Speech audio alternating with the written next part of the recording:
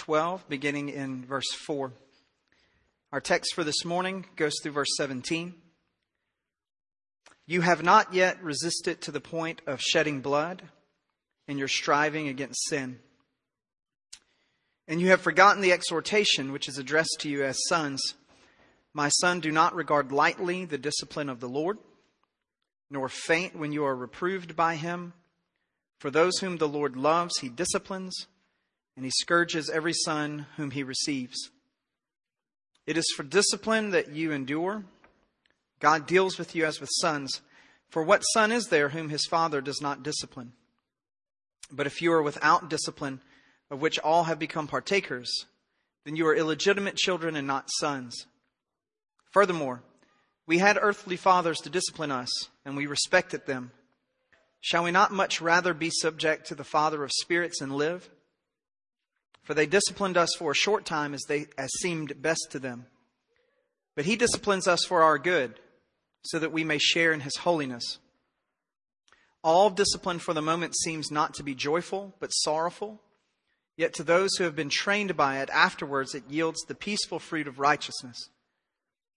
Therefore, strengthen the hands that are weak and the knees that are feeble, and make straight paths for your feet, so that the limb which is lame may not be put out of joint, but rather be healed. Pursue peace with all men, and the sanctification without which no one will see the Lord. See to it that no one comes short of the grace of God, that no root of bitterness springing up causes trouble, and by it may be defiled. That there be no immoral or godless person like Esau, who sold his own birthright for a single meal. For you know that even afterwards, when he desired to inherit the blessing, he was rejected, for he found no place for repentance, though he sought for it with tears. Let's pray together. Father God, we thank you for the privilege this morning of gathering around your word. Father, we thank you for the challenge that it brings into our lives. Father, we thank you that the Scripture is not an echo chamber, that it doesn't just say back to us what we want to hear, but Father, it challenges our thoughts, it challenges our hearts, our emotions, our actions. Father, it causes us by your grace and for your glory through the gospel and the abiding presence of the Spirit to become conformed to the image of Jesus Christ. Father, often this process is a difficult one, a painful one, a one that is hard to navigate. Father, we pray that you will be compassionate to us, gracious to us, merciful toward us, and that you would open our hearts and our minds to receive your truth today.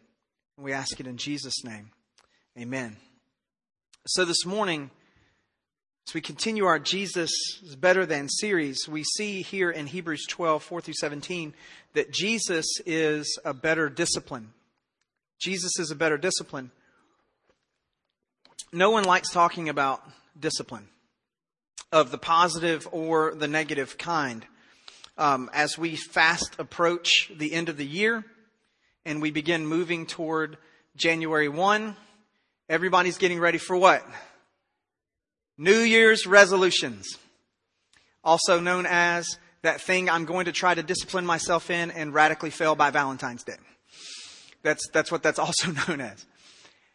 And when we start talking about discipline in our lives, whether it's the negative kind of discipline where something comes on us and something comes against us that creates a tension or a pain or a dissuasion away from behavior, or positive discipline where we set up some sort of habit in our lives that will improve our lives, that will make things better in our lives. When we honestly evaluate the concept of discipline, discipline is not an enjoyable thing on either one of those sides. There's a reason why we jokingly talk about New Year's resolutions and how radically people fail at them so quickly. Because most of the time, people set up for themselves positive disciplines in their New Year's resolutions. That's what they do. And it's, I'm going to eat better. I'm going to exercise a little bit more. I'm going to manage my resources better. I'm going to manage my time better. Whatever it may be. And it's usually something very positive, something very helpful. And if it's positive and it's helpful, why do we fail at it so miserably? Well, because positive, helpful things are hard to do. Just like receiving negative things to try to stop bad behavior is also hard to do. You know, I don't know what method of discipline your parents used in your coming up. I was a part of a generation where, timeouts were for basketball games, like that was not in my mom's vocabulary. She wasn't my coach. And so that's not the language that she used, Now she had these really weird go-go gadget arms with like a whip on the end of it. And I knew that was a grand experience for me. And, I was like, I know you're tall, Mom, but how can you reach me from 4 rooms over? I don't understand how this is working. Did not enjoy that. That was not pleasant. That was not pleasant at all. But it drove away from me certain behaviors that needed to be driven away from me. Negative discipline is not enjoyable. Positive discipline is also not enjoyable. I'm going to exercise and make myself healthy. You're like, yes, this is a good thing to do. And then I'm going to go sign up for the gym membership, and I'm going to get with the guy, and they're going to do all this stuff and give me an assessment and give me a workout. And then you hit that first workout, and like the old comedian used to say, I tried lifting weights, but they're so heavy. It's really hard. Positive disciplines are really hard. Negative discipline is really hard. No one likes discipline. No one does. But in the Christian life, there is a call to discipline, a well-oriented life, a life that moves away from those things that are displeasing to God, those things that move us toward the things that are pleasing to God. And these things come with great difficulty. And they come with such difficulty that the writer to Hebrews starts with an incredible statement. There is this severe call to resist sin. Severe call to resist sin. Listen to what he says in verse 4. You have not yet resisted to the point of shedding blood. Now pause. We've already read it and it's right there in front of you. You can read the next 5 words. But if you didn't know what the next few words were going to be, and someone in the Bible were saying to you, you've not yet resisted to the point of shedding blood, what do you think they're about to say? Martyrdom. Witness. Being faithful in the world, receiving pain from the outsiders because of your testimony for Jesus Christ. Nope. No. Notice what he says. You have not yet resisted to the point of shedding blood in your striving against sin. Say, Phillip, that's hardcore. It really is. Yeah. It echoes the words of Jesus in the Gospels, where he says, if your right hand offends you, cut it off. Because it would be better for you to go through this life maimed and enter into the kingdom than to go through this life whole and be cast into the darkness. If your right eye offends you, pluck it out. And he repeats the same mantra. There is a call all throughout Scripture to have a severe response to sin. And the problem for generations, not just for the last little while, for generations, in fact, you could make a strong argument, the whole existence of Christianity. The great problem has been an unwillingness of a vast majority of participants in the Christian faith to take seriously this severe call to resist sin. Every generation, someone writes about what the great battle of their generation is. This is the great enemy that we have. This is the great thing that we should stand against. And whatever it may be, you can fill in the blank and you can kind of move through history and see what the blanks are. They usually have a fairly common theme. Tyranny, oppression, you just kind of find a list and they're in the history books. Very rarely do you have someone writing the true, deep, abiding reality of what the great problem, great enemy, great battle of the Christian is. And it's myself. It is my own abiding sinfulness that rebels against the things of God. And if we would take with just partial commitment The battle against our own sinfulness that we take with every other thing in the world that we think is off and is bad and that needs correcting and needs solving. The Christian church would be vastly more like Jesus. It would resonate with an outward holiness that would be unparalleled. But we don't. We look out of ourselves and the world and we see how bad the world is and we say, okay, I have to find all the causes that I need to tie myself to, and I need to find ways to fight all of the bad things that are happening out there in the world. And should we do that? There's plenty of verses that say we should battle against bad things in the world. I'm not saying you shouldn't do that. But it goes hand in hand with making sure that I wage war. Another metaphor used about this very topic in the Scripture. I wage war against my own sin. That I put to death the deeds of the flesh. Another metaphor used in the Scripture about this very issue.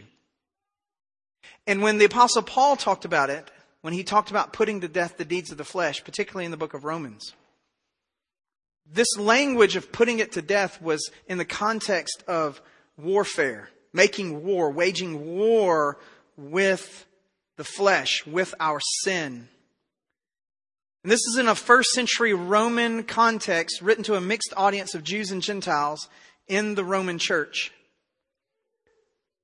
And so their immediate vision of waging war would have been the battalions and the legions of Roman soldiers with their short swords, coming face to face with their enemy, seeing them, smelling them, feeling them. When they slayed them, their death would have fallen on their person because they would have been in such close proximity with the person that they had just killed. This is the vision that they would have had of waging war. It is a severe, intense, personal engagement. You've not yet resisted to the point of shedding blood, the writer to the Hebrews says, and echoes Paul's sentiment.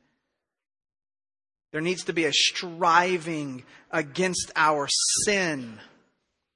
And then, this is when the writer to Hebrews makes the transition to begin talking about discipline.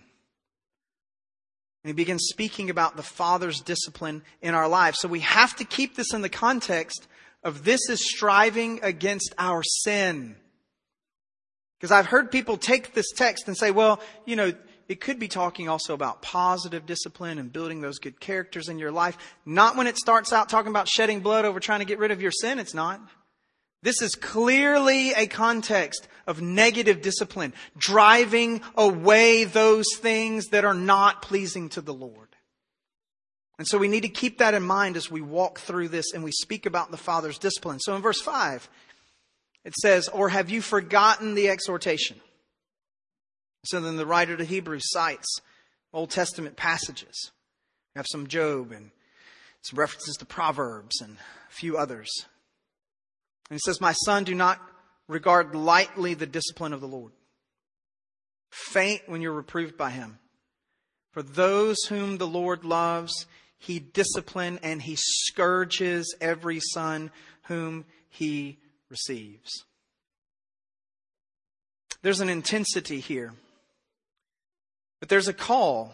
There's a call to not regard the discipline of the Lord lightly. Why would that have to be the first warning? If we're going to have a conversation about, okay, I need to be severe with my sin, and I need to be willing to get to the point of shedding blood to have my sin pushed away from me so I can become conformed to the image of Christ. And I need to take my sin with the utmost seriousness. And I need to wage war against the darkness that is within me. And if we're going to use all those metaphors and talk about all that stuff, why would the very first thing be, don't take lightly the discipline of the Lord? Why would we start there? You would think that the severity of sin statement would be enough. And hey, that's pretty serious. Like, we're already on red alert. Like, we know this is going to be a big deal. Why would we start there with this idea of don't take it lightly? Because there's a tendency in thoughtful, educated, biblically literate Christians to know and understand, and Hebrews has touched on it a lot, to know and understand that salvation is a sovereign gift from God, that I don't work for it, I don't earn it, and I technically can't really do any wrong work to lose it, because it is a gift that God has given me. And there's a tendency, and you can see the line of this tendency running throughout all of church history, but particularly around the time of the Reformation and later, there's a tendency when people have this strong orientation of salvation being God's gift, which is entirely true, to just kind of shrug their shoulders at their war with sin. It doesn't really matter. If I'm in, I'm in. If I'm out, I'm out. God saved me, He's going to save me. Doesn't really matter what I do. Doesn't really matter what I don't do. And, God's bringing some stuff in my life trying to change me. But, doesn't matter. I'm in. You say, no, I would never say that. You know what? Almost nobody ever actually says it. We find that attitude in how we actually live our lives. By taking lightly the discipline of the Lord. And that's why this warning is here. Don't regard the discipline of the Lord lightly. Why? Because it could be showing you something that is cataclysmic, and we'll get to it in just a second. The Lord, it says, as we continue through this section, disciplines those whom He loves. Friends, I'm going to go ahead and say this because the text is going to say this for us, so we're just going to go ahead and get it out there. If you walk through the vast majority of your Christian life, sinning in whatever manner you want to, and there's never any meaningful conviction in your heart to move away from that sinning, very likely you don't have the Lord. It says that here, and it says in a whole bunch of other places. God disciplines those whom He loves. God will not allow the Christian to abide in their sinning and sinfulness for long stretches of time. It just won't. He is a loving Father who desires what's best for His children. And just like a loving earthly father, as they use the metaphor in the example here, cares enough for their children to discipline them, to try to move them away from those paths of life that would not be beneficial and would not be valuable. And though it may seem severe and it may feel severe at the time while it's happening, there comes a point later where there's a recognition that was for my best, that was for my good, that was because they loved me. And now I can appreciate what they were doing for me then, even though I didn't appreciate it at the time. I don't know if it's happened to you yet in your life. I'm now old enough for it to have happened to me. There were two very distinct moments in time a little while back where I called my mom and I called my dad. My parents were divorced and remarried very young in my life, so I lived with one and not with the other. But both of them had engagement in my life. And so I called my mom, called my dad. Conversation was almost exactly the same for both of them. Hey, thank you for all those times you did all that horrible stuff that I hated while you were doing it. I really appreciate it. And it's taken me like 20 some odd years to get there. But now I see and understand it might be because my kids were getting older at the time. And I realized, wow, I was horrible to my parents. My life has been a great gauge for I can't believe my parents are doing this to me. Wow, I'm never going to do that when I have kids. And then when I had kids, I'm like, oh, I get it now. Totally understand. But they're not nearly as bad as I was. Hey, I'm so sorry. Y'all should have done more. I apologize. Anyway, that's kind of how it was for me. And there's an appreciation, it says it here in the text while they kind of walk through this, about parents disciplining their kids for their good and for their benefit as they seem fit. And there's this reality that God does this. He disciplines those that He loves. He deals with us as sons, as children. It's because of the gospel of Jesus Christ that God does this in love. We are now God's children because we have come into His family through the completed work of Jesus Christ. And it says here plainly in verse 8, if you are not disciplined, you are not children. God does not let people stand in their sin perpetually and claim to be in His kingdom. He doesn't allow it. He doesn't allow it. And it's very similar to if you're out in public. There was a thing that happened a long time ago where I was out. It was before BC. It was BC, before children. And And I was out in public and I was doing a thing and I was working with some kids with a group that I had, and we were doing some stuff. And there was another group of kids that were there with somebody else, and they were a bit more unruly. And but our groups were kind of working in proximity toward one another. And the person who was running the event came to me because those kids were kind of near where the kids I was watching were. And they said, "Hey man, why don't you get your kids in check over there, man? Why don't you do something about that?" I said, "I'm not doing anything about that because they're not my kids. These are my kids. And I'm making sure they stay in check. I don't discipline kids that aren't my kids.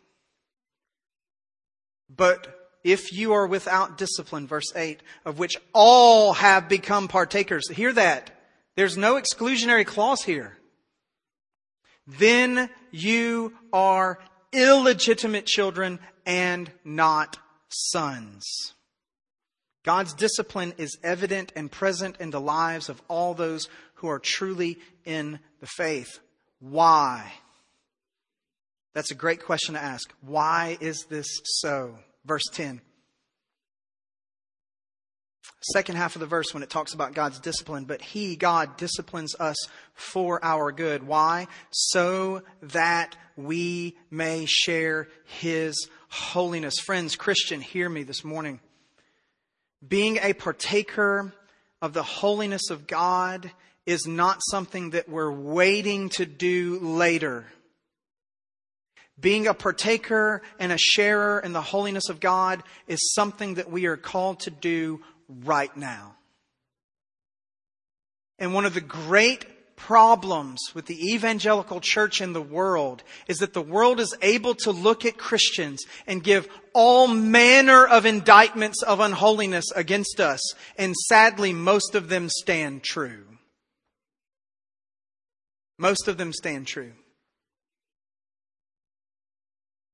The evangelical Western church in particular has become selfish, self-focused, rude, sexually immoral. The list just runs rampant. When you run the statistical analysis between how the world acts and how the quote-unquote church acts, people who self-identify as Christians, a lot of times the numbers are not far off from each other.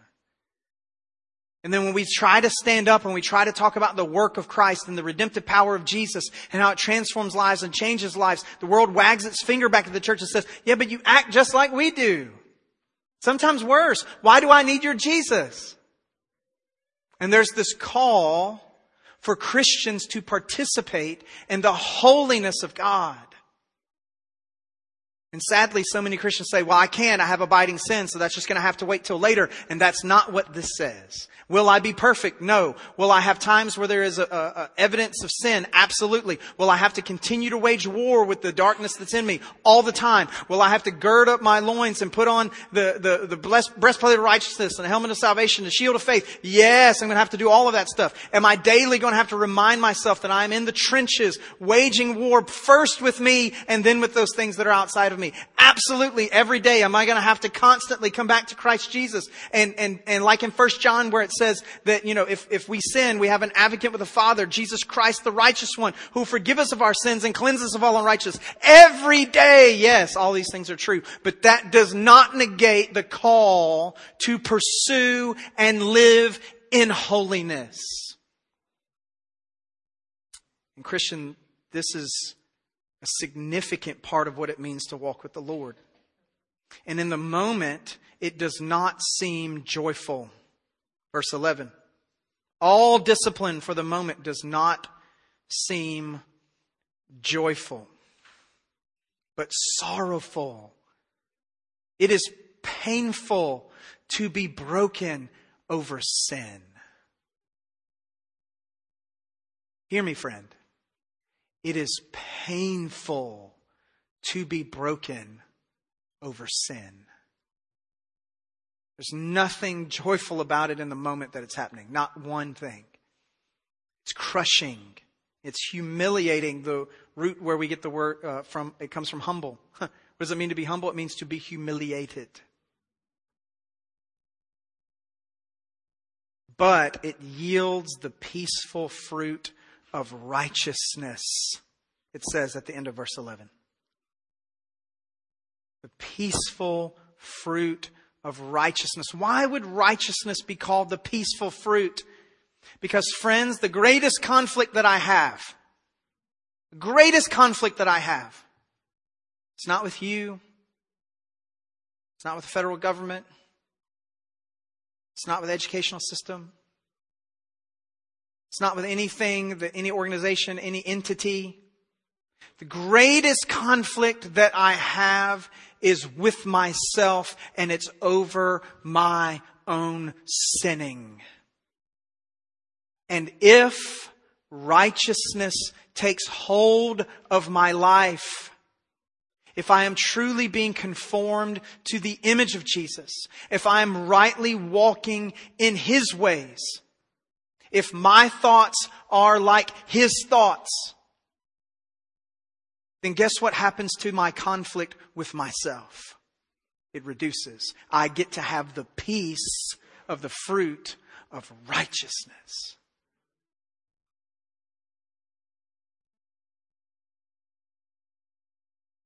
And so there's a call to action here. This is what I love about this section. Because normally in the scripture, they give you like these big, deep, rich thoughts, and then they don't throw a lot of direct application on it. They don't say, hey, and this is what you need to do. Like a lot of times that's just kind of left, like, just fill that in. It's going to be a little different for everybody. I love it when they move right into a, hey, do this. Thank you. Super helpful for a guy like me.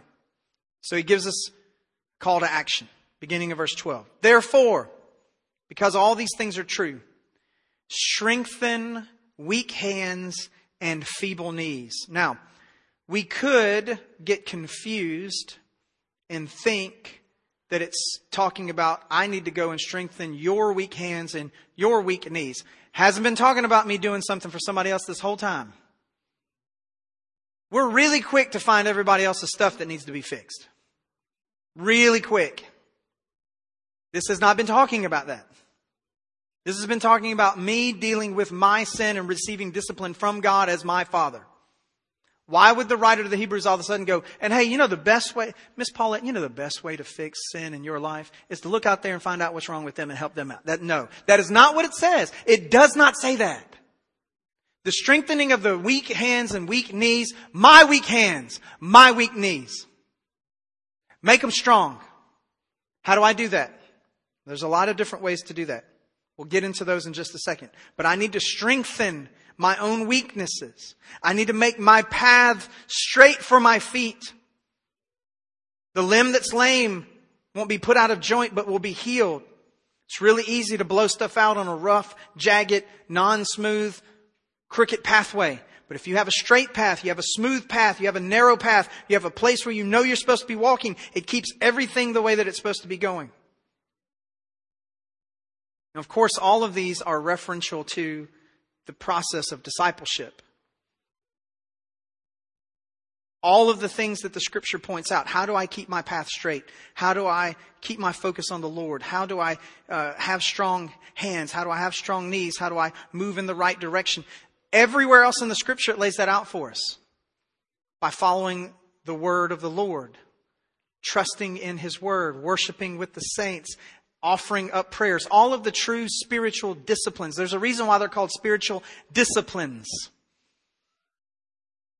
All of these activities, these means of grace, are the things that strengthen my hands, strengthen my knees, make my path straight, make me walk down that straight path. But then He does offer up an interactive, because none of us is doing this by ourselves. We're doing this in community. And so when it gets to verse 14, the continued call to action does extend outside of myself. Pursue peace with all men.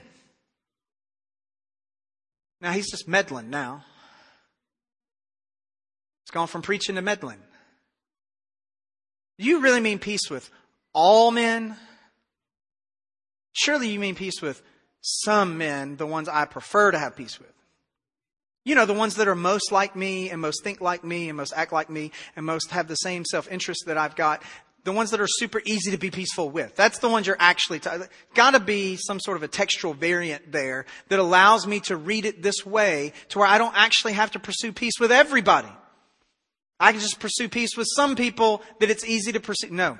Pursue peace with all men. I'm worried, I know it's true in my life, but I'm worried it's true in most folks in the evangelical West's lives, that when we interact with people, peace is not usually the first thing that comes to mind. Pursue peace with all men. And there's a second thing to pursue. Notice what it says. Pursue the sanctification without which no one will see the Lord. All right, so I am called outwardly to pursue peace with all men. And I'm called inwardly to pursue sanctification. That means being made holy. I'm called to pursue the inner transformation toward holiness. And then the without which no one will see the Lord, yeah, it could be describing sanctification, or it could be describing the compounded idea connected to the verb of both pursuing peace with all men and sanctification. Likely that's the better way to understand it.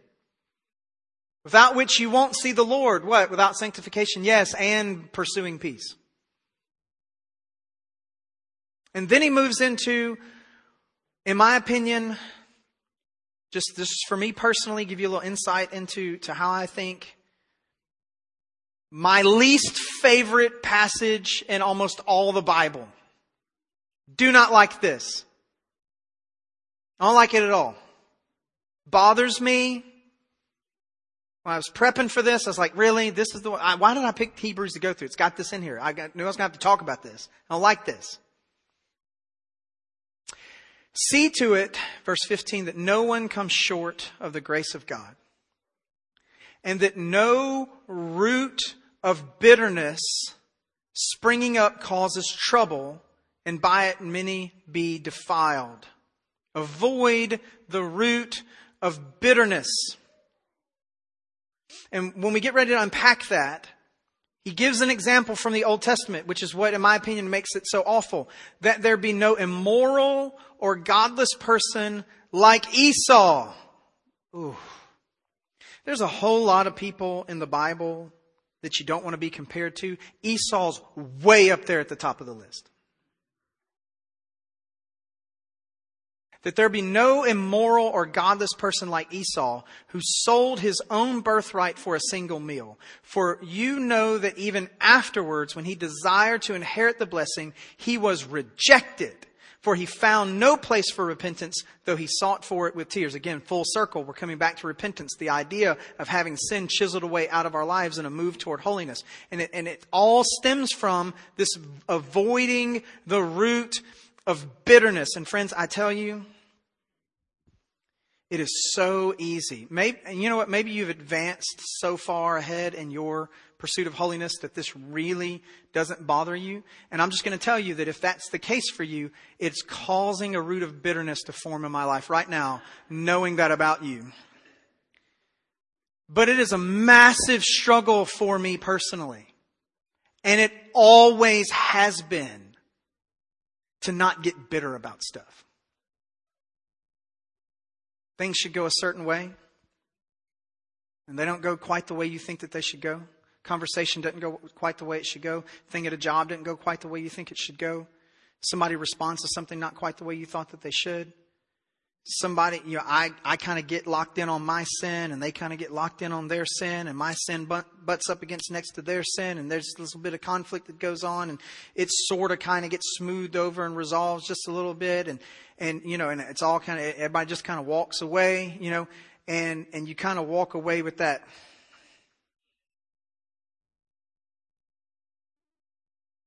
We good? Yeah, we're good. It's really, really hard to not let that root of bitterness about stuff grow up. Happens in relationships. It happens in tragedy. Why did my family member have to get sick like this? Why do we have to deal with this every single day? Why did I have to be one of the ones that was on the end of the job layoff cutoff and now we don't have enough money to eat? Why did this have to happen in this particular situation and now it's having this huge negative long-term impact on me and my family and I'm so frustrated and it just seemed like it went so much better for them, and why did they get to have such a charmed life and I had such a hard upbringing? And there's a way that you begin to like devolve into this huge pile of self-pity and you begin looking at the world and every little thing is against you. And it becomes really hard not to be bitter and angry and sideways and frustrated about all kinds of stuff going on in your life. And this right here says, you know what? If you really want a call to action for a better discipline and a severe resistance to sin and a transformation into the holiness of Jesus Christ brought about by the Father's discipline, then you need to strengthen your weak hands and knees. You need to make your path straight. You need to pursue peace with all men and pursue the sanctification that comes from the power of the Spirit. And you need to avoid the root of bitterness that causes trouble and defiles and makes you look just like Esau of all people. And friends, I'm going to quote a verse about Esau just real quick to remind us how God feels about him. Jacob I have loved, but Esau I have hated. You do not want to be compared to Esau. New Testament equivalent would be Judas. You don't want that. And why was Esau the way he was? Outside of the gods, I know our punt, here it goes. Well, God sovereignly orchestrated before the foundation of the world that there would be a person called Esau that he would place his hate upon and that would not be part of the covenant. Okay, from the human side of things, why was Esau the way he was? Because he allowed a root of bitterness to grow in him that drove a wedge between himself and the Lord. And he desired the things of the world more than the things of God. He sold out his birthright for one meal. And when it came time to receive the inheritance of the blessing, he was not worthy of receiving it because his eye was on the temporal and not the eternal. And all the rest of Esau's life is marked by angst against everyone and everything that he came in contact with. Esau is the ultimate, it's everybody else's fault guy. And he ended up having a quote unquote great life, became a great nation. But it was a nation that the scripture makes very clear that God set his anger against. And friends, as Jesus said, what does it profit you if you gain the whole world but lose your own soul? Esau gained the world, so to speak, and was outside of the covenant of God. And it all stemmed from the bitterness that he had about God's mandate on his life and how that mandate fell to his brother instead of him. And so this morning, the difficult question that we ask as we close: what sin, what attitude, what inaction, what angst, what frustration, etc. am I allowing to create bitterness in me rather than the joyful discipline of the Lord that moves me to be Christ-like in holiness? Friends, you don't know if there is a problem till you identify one, till you acknowledge and admit that there is one to be had. What thing, what person, what situation, what problem, what ongoing circumstance, what thing in life am I allowing to be the seed planted in my soul that will spring up, that become the root of bitterness, that will fill my mouth with angst and frustration and anxiety, discontent and a lack of joy and peace? What thing do I need to give over to the Lord? Do I need to throw down? Do I need to allow to be nailed with Christ to his cross so that it might be replaced with that joyful discipline of the Lord that moves me to Christ-like holiness? Because friends, here's the deal. Bitterness will crush you. Discipline will also crush you. You're going to get crushed either way. If you get crushed by bitterness, it's to your condemnation. If you get crushed by discipline, it's to your salvation. The crushing is coming whether you want it to or not. The end result of you being crushed and then remade is what you're remade into. Will you be remade into that which receives the wrath of God, or will you be remade into that which has received the salvific blessing of the Lord? It's coming either way. And so I pray for myself today, for you, that whatever root of bitterness there is, that we would lay that down. That unlike Esau, we wouldn't look at the short-term temporal benefit of our angst and our anger and our frustration and our desire.